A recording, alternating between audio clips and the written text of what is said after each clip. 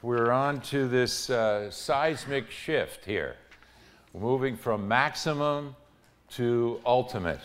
And we're not going to rehash what we did yesterday, but just maybe a couple of points just by review to get us back on track here. And then we're going to segue into the ultimate progression, the progression we need.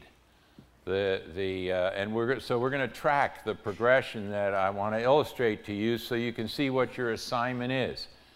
The ultimate ultimatum was what? To protect the system that you are building to establish or have established, depending on where you are in the continuum, but to protect that system and to deepen the discipleship. That's the ultimate ultimatum if you're going to be an ultimate CEO. And tomorrow we're going to fill up the rest of the boards, and we're going to look specifically about deeper discipleship. And what does that entail? What do we have to do? How do we target people for deeper discipleship? How do we analyze? How do we target? How do we stretch them? And what is your job as the ultimate evaluator? The ultimate evaluator. You're not going to be evaluating things as frequently as you have been, because somebody else is going to be evaluating yesterday's macro, which is today's micro for you if you're moving up. And remember, we talked yesterday, we established the fact that some of you are ready to move. Some of these guys are salivating to hear Jim this morning because they're ready to move.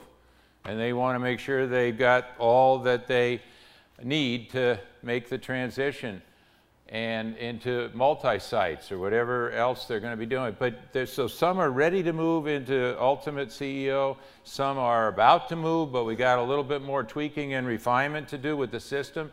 And some of you that we met last night, all you new CEOs, you are learning the methods, systems, and processes, so you're building the system. And so you're not ready to, but you get a vision.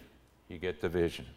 So we talked about moving from leadership, you being a leader, when you're moving to the ultimate, then moving to facilitation, to be the facilitator. We talked about what it is, what it feels like, what people say it is, what does it take, and what are you going to need to undergird you? Well, that's what we're going to talk about this morning. What do you need to undergird you? What do you have to make this thing effective?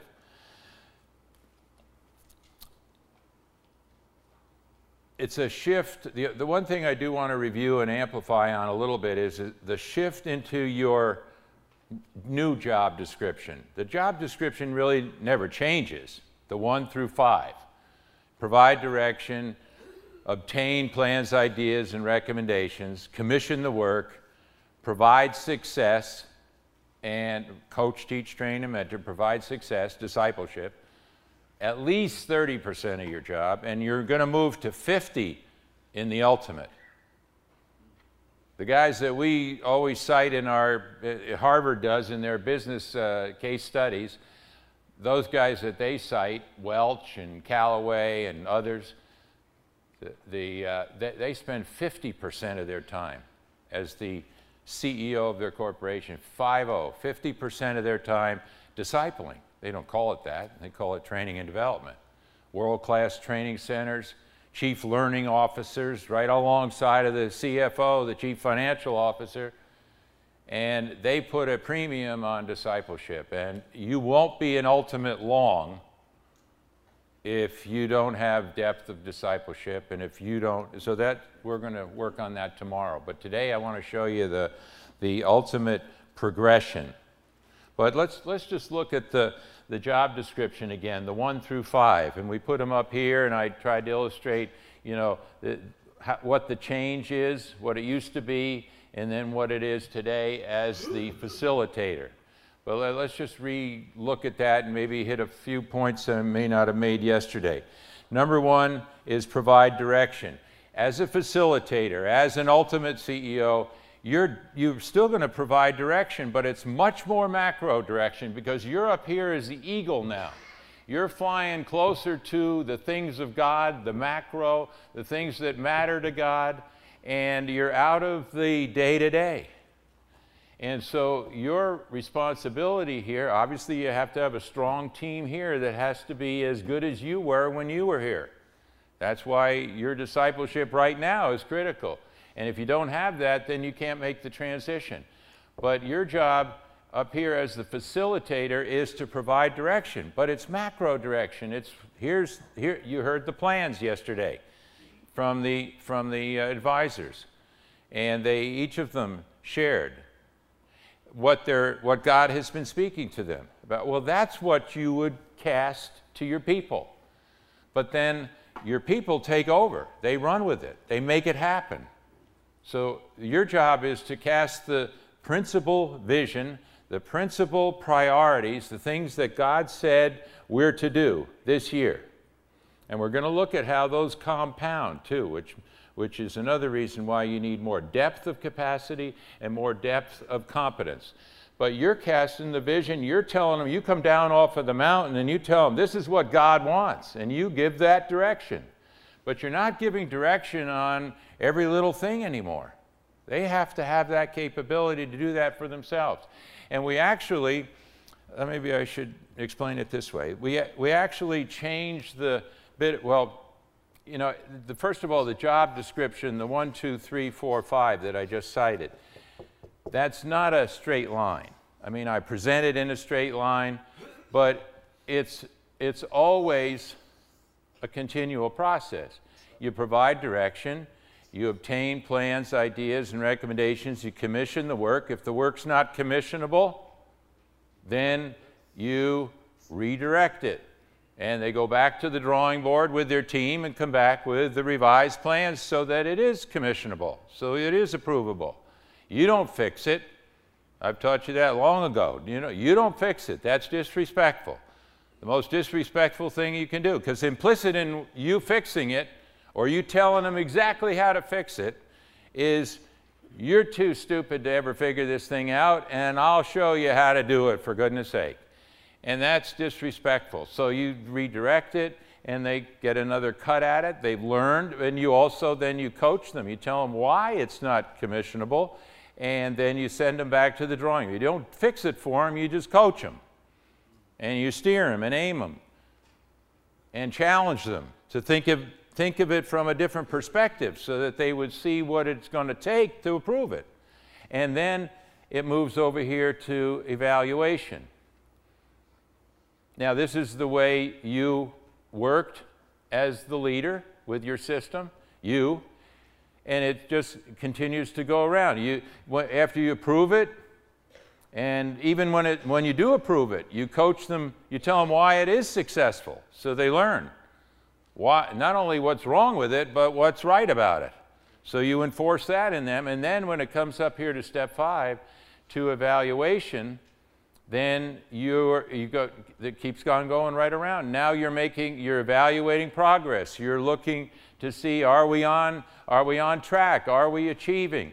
We're hitting it on 3 out of the 5 points, but these 2 aren't working. They're not effectively meeting the needs of our people.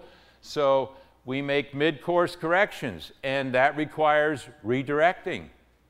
And it's a never-ending process. Now, with you moving out of the way, you cast the vision, and their job on an ongoing basis, day in and day out, is to look at, they're starting here. You're putting the systems, and this will become a little clearer when we get the other illustration, but you're putting the systems and the criteria, the culture, and everything that you've done that, you've directed that. Now it's their job to evaluate it and make sure that we're doing it exactly the way you cast the initial directive. So that may become clearer when we get over to this board. But this is a continual process, but once you've given the macro directives, then their job is to evaluate continually, is that happening? And then they direct it, and they get plans from the teams beneath them, and they continue the process that you worked for a considerable period of time. So the very macro direction, the things that are important to God, is what you direct now. And then I'll show you some other things you're going to direct when we get into the 50% of your job being discipleship. Then number 2, I just kind of went over that. You set the system, the vision, the values, the expectation, the culture, and the priorities. You direct the system, the vision, the values, the expectations, the culture, and the priorities. The 5 things God said to do this year. Yes, that's what you direct, but then they take over from there and make it happen. And your involvement becomes much more minimal. And your shift in emphasis then is what we're going to cover down here tomorrow in terms of depth of discipleship, depth of capacity, depth of competence. They commission the work. More and more work is commissioned by them now, in the number 3. So again, because yesterday's macro, now they're handling what is more minutia for you, and they're handling the macro. And then they're coaching and teaching and training their people and making sure that their people are training the next levels of teams. That's their job, but you're going to check on them periodically. They're doing that every single day. They're evaluating, are we doing those things? We want the Timothy process. Well, this doesn't work if we don't have the Timothy process going down to the entry-level people when they come in here, when they come into the tachometer here, into the leadership pipeline. So they're going to be evaluating that. You're going to check with them on a less frequent basis. But you're going to check. You're going to have to check, but on a less frequent basis. And then evaluation. They ask the depth charge questions when they're meeting. When they're meeting here and when they're meeting with their team, they ask the depth charge question. I'll explain. Some of you don't know what that is yet, but I'll explain what that is when we get to the post-evaluation action diagrams over on my left here. But they ask the depth charge questions over and over. They're relentless about the progression, what needs correcting, what needs refining, what needs mid-course correction. And this is an important statement, they lead the accountability-based culture that you established. So you established the culture, now it's their job to keep it strong. Cultures, plural. I said yesterday, the learning culture. We have to have a learning culture, and that starts the minute people enter the pipeline. They enter into this pipeline here, where they hit the door, they find out what we stand for, what is our culture, what is our DNA. And we're a learning culture. We're like Pastor Whitfield said yesterday, everybody is a minister. God spoke to him. Everybody in your ministry years ago is to be a minister. Ephesians 4. And it doesn't say in Ephesians 4, try to get some of them. It doesn't say 36% should be ministers. It said perfect the saints for the work of service. Ministering. Involved in the ministry. There's no percentage there. It's everybody. And we miss that. That's our responsibility, is to not just get them to the point where they can be of use to us, but to get them into service so they can be blessed and become more valuable to God, for God. Okay, well, let's look now at the ultimate progression. So if we go back to the door over here, where God sends them to the door, and then we've got the entry into the pipeline here like we diagrammed it yesterday. Let's just put the door back over here. So God sends them to your ministry. God sends us those, He entrusts them to us for our care, for our stewardship, for our discipleship. He's entrusted them to us. And now I say in the basic training, the We tend, because we're so far behind the curve in terms of having so few people that we keep, that God sends, and we have so few people that we train, that we are hurting for people all the time.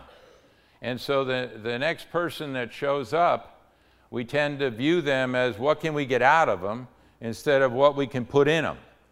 So we're going to be looking here about what we've got to put in them, what God is holding us accountable to put in them.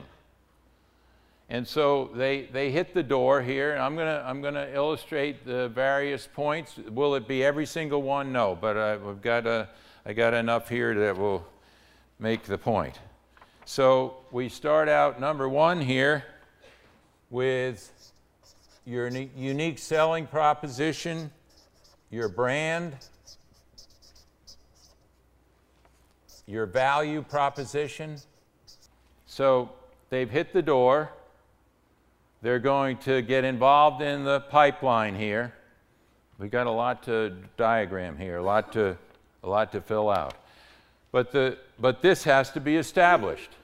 What's unique about your church? This is a term coming from Procter & Gamble, who we mentioned yesterday. IBM was voted by experts all over the world as the #1 company for a variety of reasons. Number 2 is Procter & Gamble. And guys that want to get into marketing, if they were to go to college, then they go to get their MBA at Harvard or Wharton or someplace, and then they want to get into marketing, they go to work at P&G, Procter & Gamble, because they're the experts on branding, on brand identification, brand differentiation, the unique selling proposition. So they go there for an education. I mean, they get a job there so they can get educated on marketing and branding. And then they might move on to another company, but it's a training ground. And of course, they try to keep as many as they possibly can. But so your unique selling proposition, what is unique? These are the things you have to establish. This is the ultimate progression that you have to have in place. This is part of the system before you can move to the ultimate. And then you monitor it. Well, let me back up. They monitor it, and you evaluate it periodically to make sure that it's still there. Several of you told me after that session yesterday that, I had that situation where, man, we were torqued and we were achieving, and man, everything was just going. It seemed like it was really excellent. And then the next time I turned around, I don't know how much time lapse there was there, they didn't say, but the next time I turned around, it wasn't excellent at all. It was a disaster. And we lost a lot of ground, and things started unraveling so fast. So these guys here have to be evaluating these things, and then so do you down here. But you're unique. So you have to, what's unique about you? They're coming to see what you have for them and their family when they visit. Well, we need to be able to tell them, what are we about? Who are we? What is our brand? What do we stand for? And a lot of times we're timid about telling them, the truth, that we expect you to be a minister. We expect you to serve. We expect you to learn and get involved in our leadership program here so that you develop your ability to become all you can be for God. And we're timid about that. It's like, oh, well, we'll scare them off, if they think this is something that's going to be valuable, but they'll have to contribute. They'll have to contribute their time and energy to make this happen. I can just tell you from marketing, the more truthful you are, and even with price points, they perceive the value. Even at the mega church that I worked at, when we raised the bar for the qualification for membership, when we raised the bar, we got more members. When it was just messing around and pretending, and it's not hard on you, and and you're going to love it, and it's just kumbaya, nobody got involved. But when you raise the bar and you tell them, hey, this is what it is, this is what it's going to provide for you, and then your value proposition, What is it that we're going to put in you? How is this going to be of value to you and your family by being with us? So that's the first thing that we'll put up here on the continuum, because that is what we would want to tell people right out the gate, what this is. The next would be where they enter the leadership pipeline. So then we tell them, we've got this, you can call it something different than the leadership pipeline, but we have this program to develop you rapidly to become of value to God. And you got to explain that scripturally, and what's the consumer benefit of them doing that. So this is the leadership pipeline here, and this is where it kicks into action. We talk all the time about how critical this is, and that in 13 years of doing this training, unless you've been to the training before and heard me, I have not had one pastor in 13 years that could tell me what this number is. And it's the most important thing we do. I call it, therefore, the great omission as opposed to the great commission. But we don't have that fact. And so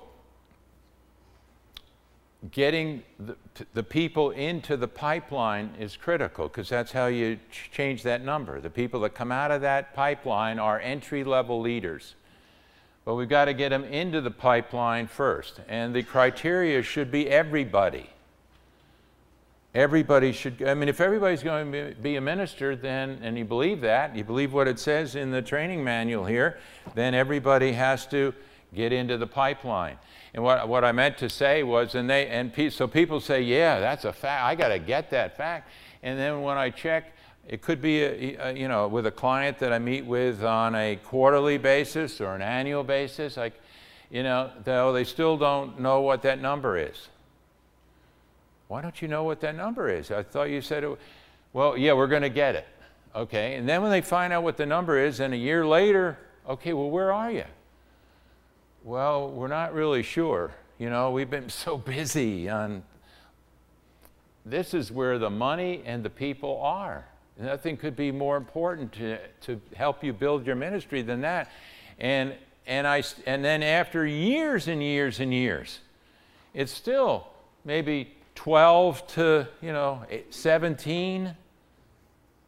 Now I know we can't get everybody into the pipeline and graduate and become a member, but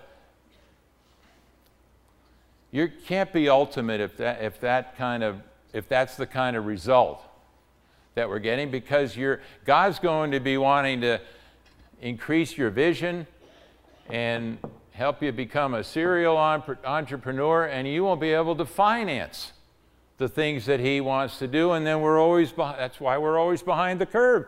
He wouldn't give you a vision or a new entrance into something without providing. He's been providing. He's been providing for decades. Okay, so the leadership pipeline is next. So we have to evaluate that. We got to get the facts. I didn't say this yesterday, but we always, in the basic training, we've got Isaiah 11:2, and Isaiah prophesied over the coming Messiah. He will have these spirits: wisdom, understanding, counsel, and knowledge. And then in Proverbs, 2 books back, it says that if you want to build something, you need the wisdom. If you want to establish something, you need the understanding. And if you want the present and precious riches, then you need the knowledge. And the Living Bible says that those words, knowledge, are facts. Common sense, understanding is, Living Bible says it's common, knowledge is facts, understanding is common sense. That's why we work in a team, so we can have common sense. And then the wisdom is a wise plan. So that's the formula. The formula is, we get the facts.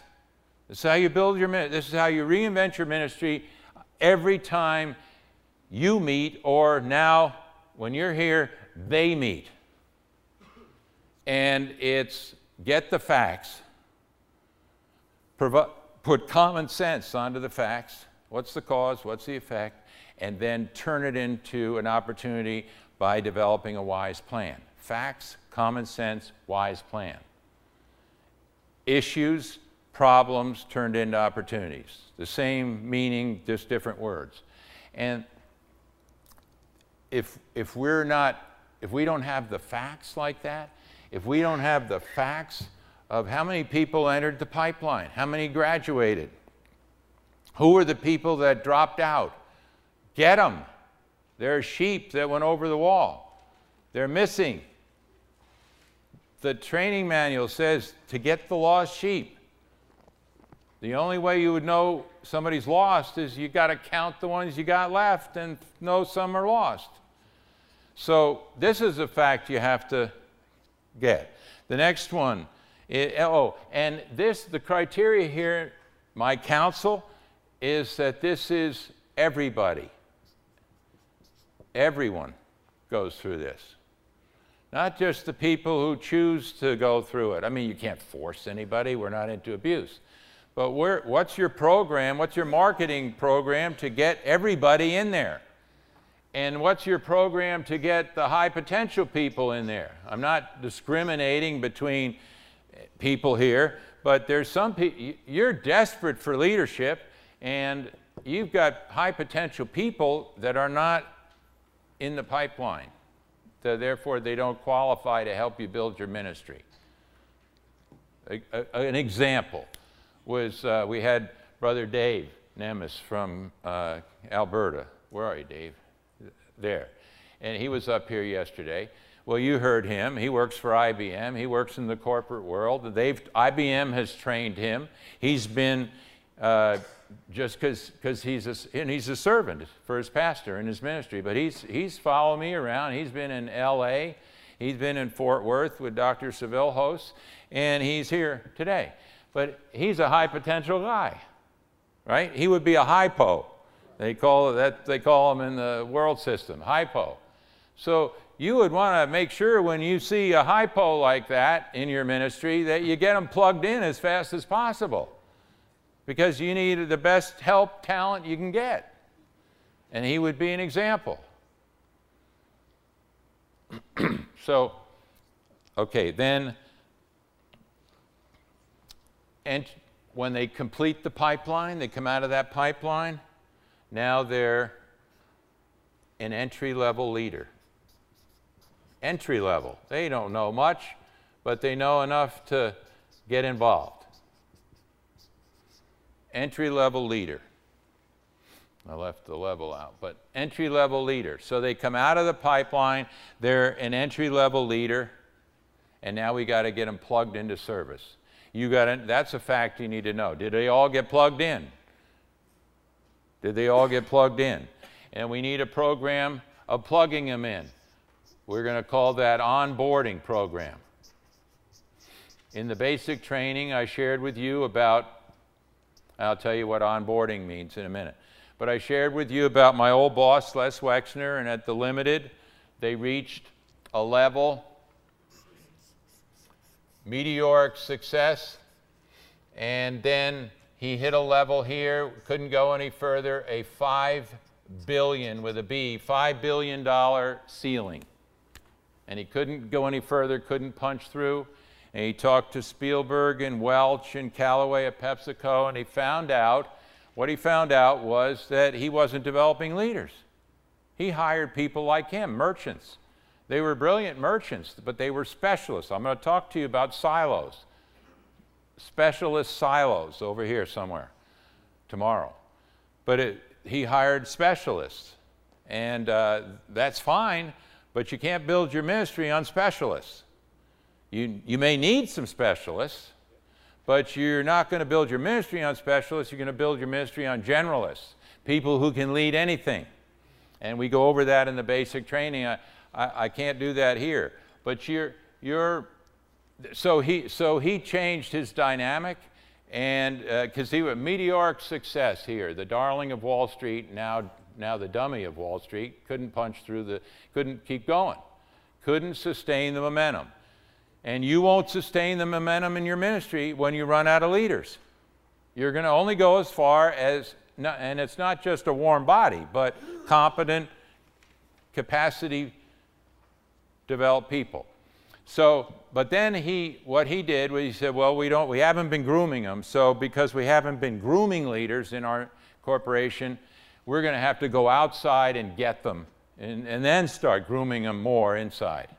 But to close the gap here, we've got to get them out. So they went to the best retailers of the day, and they picked the best leaders from those corporations and recruited them from Neiman Marcus and Banana Republic and wherever they thought they could identify a high potential person. And they brought them in as leaders. Well, it didn't work. Most of them didn't make it past 6 months. Most of them didn't make it past a year, and a lot of them dropped before 6 months. Why? Because they weren't oriented appropriately into the company. So you can't just train a leader and then throw them into the breach somewhere. You got to have an onboarding program. There has to be a program to help them succeed. And so we have to tell them, we have to give them an orientation. We have to we have to have a job description for them. We have to introduce them properly. We have to train them and schedule them properly. We have to assign a mentor to them. We have to provide them every opportunity for success. So, and we don't do that. We're not doing that well. And I know we cover that in the basic training, so I don't want to get into this too deeply here. I want to show you the continuum.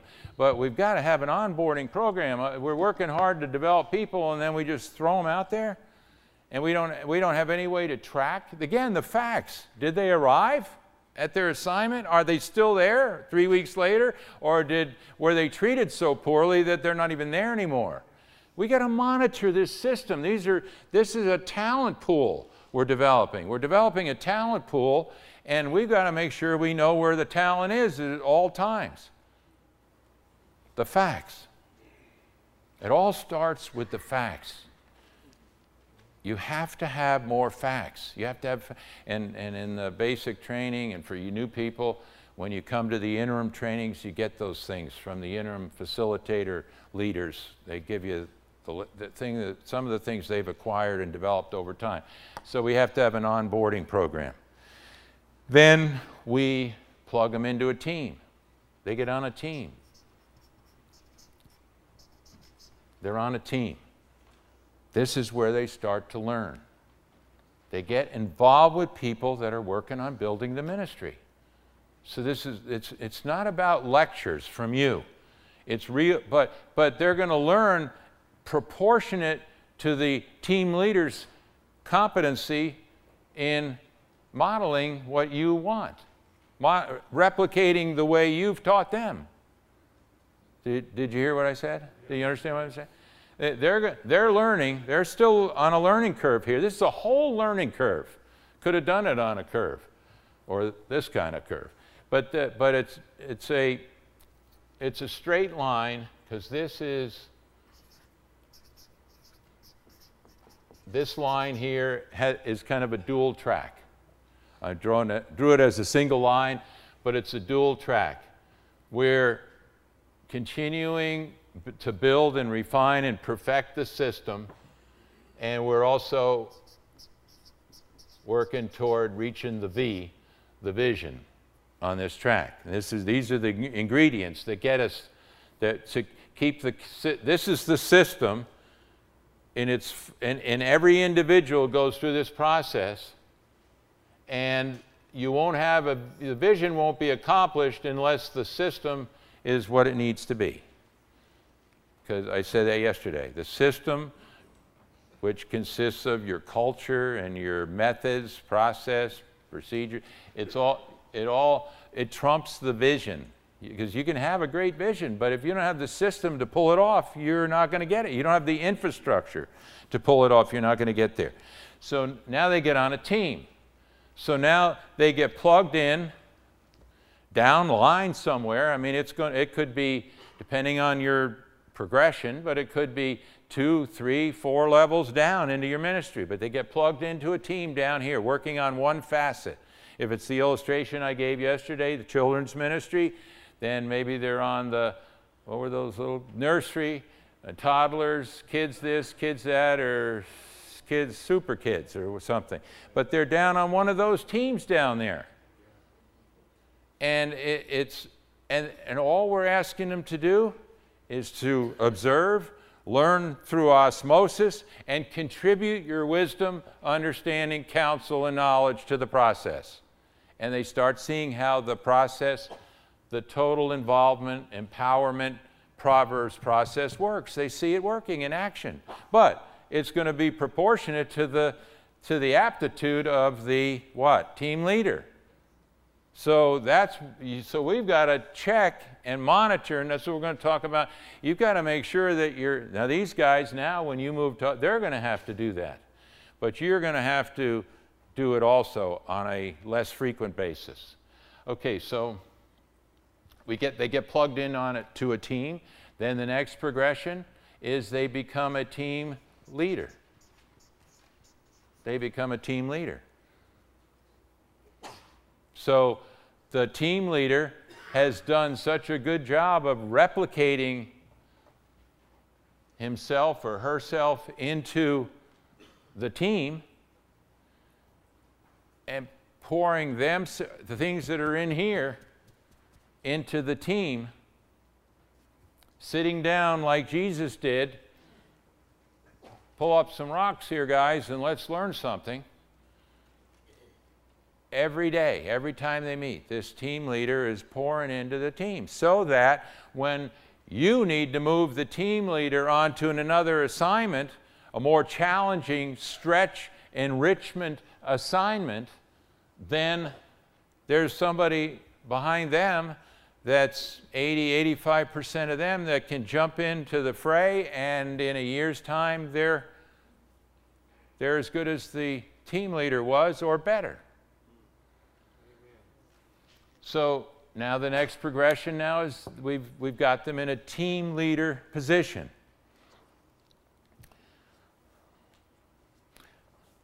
Then we put them on another team.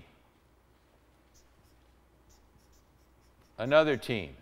They may be here, they may be a team leader on an area that they have expertise.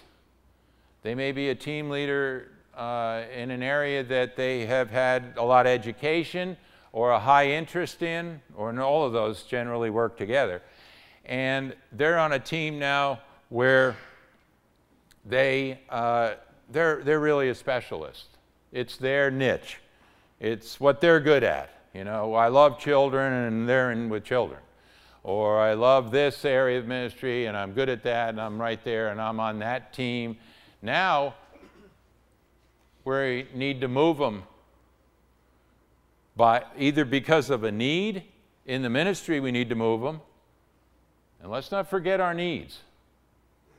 You know, people like to be where they're comfortable. And that's nice, but that's not how you build a ministry. And it's also not how you build people. Because if they just stay in their nice little area, they're not growing a whole lot. They're not being stretched, they're not being challenged. Not abused, but challenged. And so we put them on a team now where they don't have all that experience. They don't have they don't necessarily, it's not their gifting. You say, well, I thought we were supposed to put them in their gifting. Yeah, no, they're gifted to be a leader. They're created to lead. We've all been created to lead.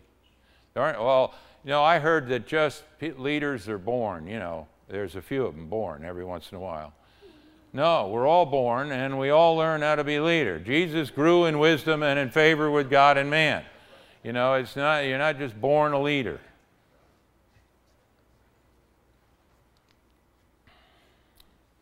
So we move them to another team and now they begin to be a generalist. Now they're leading in an area they're not that familiar with. So this presents some new challenges to them. Good, now we're teaching them, and preparing them to be able to lead anything, because that's what you do. And if you're going to have people here, and here, and even here, you're going to need to have generalists that can lead anything that God throws at you.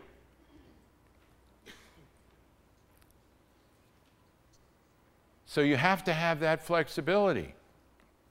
You have to have that capability of developing generalists who can lead anything for you, so you have maximum flexibility. So when God says, okay, here's the next biggie, Mr. Entrepreneur, Mr. Visionary, here's the next vision, here's the next biggie. Now, do this.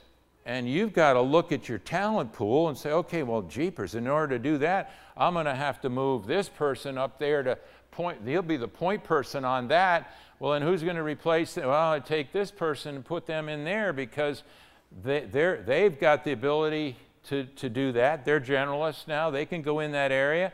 And then I got to move this person over here. And you're building your ministry. Every time God throws another biggie on you, you've got to have that flexibility. So we need as many generalists as we can. And so it starts here. They got on a team. They became a team leader. Now they're leading a team in which they're not necessarily a specialist.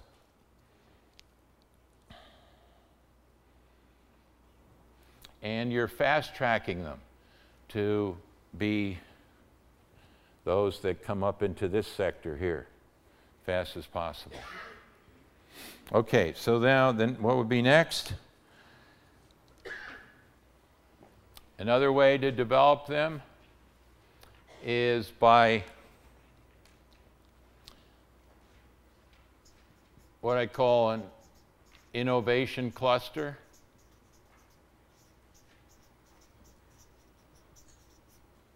Or it could be called a task force or a special project. But it's where you take high potential people. They've handled the shift. This is a seismic shift for you to move from here to here. Or it was well, back here it was a seismic shift to move from dysfunctional to leading and building a system. Now we're making another seismic shift, but for this individual, this is a seismic shift right here. To go from being a team leader in an area they're comfortable with and to be leading a team in an area they're not that familiar and comfortable with and not that clear about how it actually works. But they're surrounded with honest people who are competent. And as a team, they learn and grow and build, but they're learning how to work with new people. They're learning how to overcome resistance with new people, build new relationships. They're learning all those things which they have to have when they're going to get over here to replace you. So innovation, what is that? Well, one thing you're going to find out, I plan to talk about it tomorrow, I think, at some point, but if you're going to be the visionary and you're going to have all these entrepreneurial ideas and God's going to be throwing all this new stretch stuff and big thing, who's going to figure it all out? Who's going to design it? Who's going to figure out the most effective way to make that happen? Not you. Not you. We learned that a long time ago. We got to have other people that can think. Other people that can create. Oh, you can layer your idea on top there, but no, you're going to have people that have to think, have to be innovative, have to be creative. I mean, are you getting it? I mean, you're going to be coming up with all this creative stuff from God, and who's going to execute it all? And when you take that big chunk of thing, and that has to be innovatively planned and created and uniquely done, where it has impact and excitement and effect, and then that gets broken down into all its component parts, you got to have a lot of innovative people here. Or you got two innovative people, and they get in there, you know, in the closet, you know, for weeks on end trying to figure all that stuff out. No, you have to have enough innovative people where they're working sequentially on the next big thing he just lobbed into your ministry. They're working sequentially, innovatively, on solving how that thing is going to be effective, impactful. Are you hearing me? Okay. So we need a lot of innovation. So we got to give people an opportunity to, you got to cultivate that. And so we have to put people in what I call innovation clusters. They're just small. So we pick one from, I don't have the teams drawn up here, but yeah, we pick one from this team, and then one from this team over here, one from this one, and one from this one over here, and we throw them into the mix and say, here's a challenge. Go work on it. It doesn't always have to be done in their own little area. It may be something new. And maybe God's even just speaking. He's starting to talk to you about it, but it's not clear. Just like when he started talking to me about the Partnership for Pastors. It wasn't clear to me what he wanted us to do. But he sent the one precious black man who was crying, came up here, gave me a hug, and said, what could I have done if I had this 20 years ago? And God said, see, he couldn't afford to come to the training. And you helped him come. But you can't finance my vision.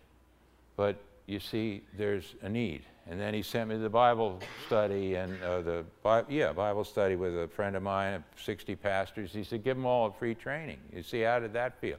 He just starts showing you things. So he's going to start showing. He doesn't just say, here's the whole picture right here and dump it on us. You know that. It's the rope-a-dope thing that he does.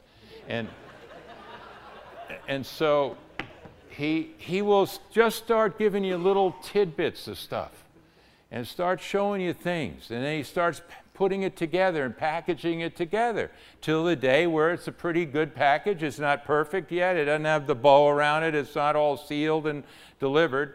But when he starts throwing, that's the time you get your people. Hey, God's been speaking to us about this. I want you to look into this. I want you to tell me what. I want you to research. I want you to brainstorm, spirit storm this. I want you so it can start early, even before. So innovation, task force, special projects. This also is where you see the cream rise to the top. The people that jump in there and don't, capitalize, run roughshod over people, or they know how to work with people effectively, bring out the best in people. They may not even be the leader, but they're the one that everybody kind of loves to be around, and they're stimulating their creativity as opposed to, judging it as you throw out an idea. No, that won't work. We need people that have that quality. Okay, let's keep going. Boy, we got a long way to go.